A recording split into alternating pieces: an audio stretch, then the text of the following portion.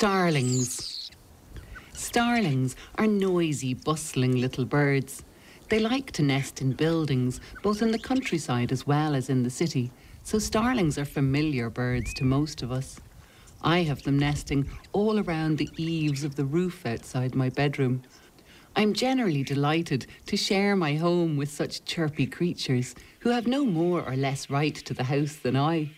But then, in spring and early summer, when I'm woken each morning at first light by starlings getting busy about their day, I sometimes feel less enamoured with my feathered housemates. In normal waking hours, it's easy to recognise the gurgling chatter of starlings. They have a habit of congregating on telephone wires and power cables hung from pole to pole, a row of chattering birds sharing the day's gossip as a continuous trickle of chirping, clicking, gurgling and whistling. With an impressive vocal range, starlings are known to imitate the sounds they hear about them too, from impersonating the high-pitched call of a swift, the rumble of a noisy strimmer, or even the ringtone of a mobile phone. But the most impressive thing that starlings do is to gather together in enormous numbers through the winter months.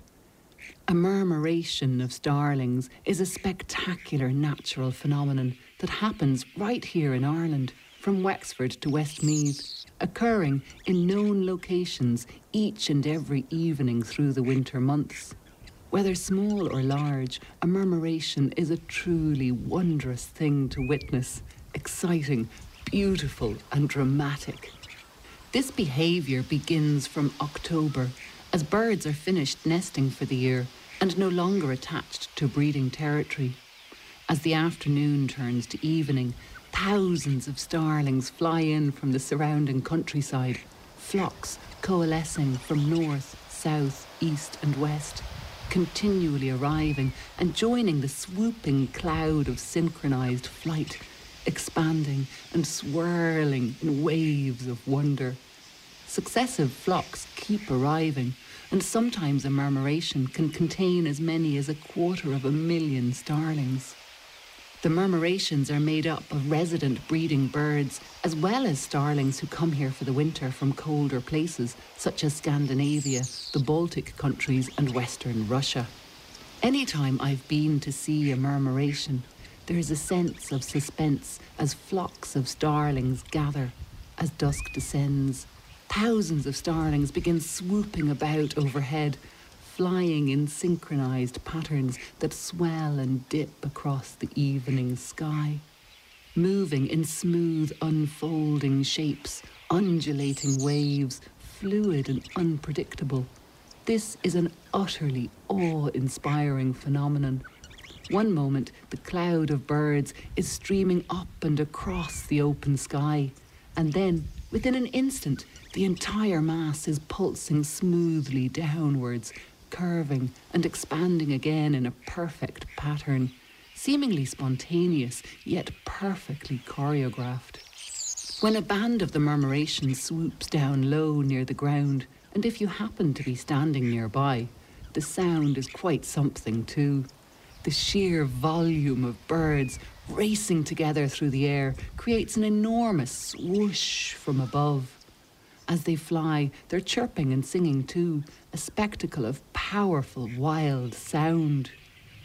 That this phenomenon is made by starlings, the same little birds who gurgle about the house each morning, is a reminder of how the whole is sometimes so much more than the sum of its individual parts. These birds know exactly how to benefit from the slipstream of a collective. There are several explanations as to why starlings gather in murmurations. Safety in numbers is one, as any prospecting peregrine falcon or other raptors have little chance of snatching a single starling from such an enchanting movement. Warmth is another benefit of gathering like this, as the temperature among such large flocks is considerably higher than outside the group. But I can't help but wonder if the joy of flying together like this has a power greater than any specific purpose or practical benefit. Murmurations are a show of unity and plenty. though Ireland's population of starlings has crashed in recent decades. Starlings eat a lot of insects. They use their strong bill to poke about in the ground for grubs, bugs, and other insect larvae. But as we convert semi-natural pastures and species-rich grasslands to more intensively managed fields, the diversity of insect life, both in soils and in the air above, diminishes. Ploughed, reseeded and fertilised fields are not rich habitats for all the wild plants that sustain a healthy population of invertebrates. Instead of pastures rich in layers of life, we have supergreen fields of fertilised ryegrass. And so the number of resident breeding starlings has fallen dramatically since the 1990s. Now, when I see starlings in my neighbourhood, I try not to see a few little individual birds, but the component parts of an enormous, powerful, beautiful movement. And I am reminded that we must do better to ensure that starlings retain their place in our world, that their demise is our loss too, that the spectacle of a murmuration is one of nature's truly wondrous natural phenomenon.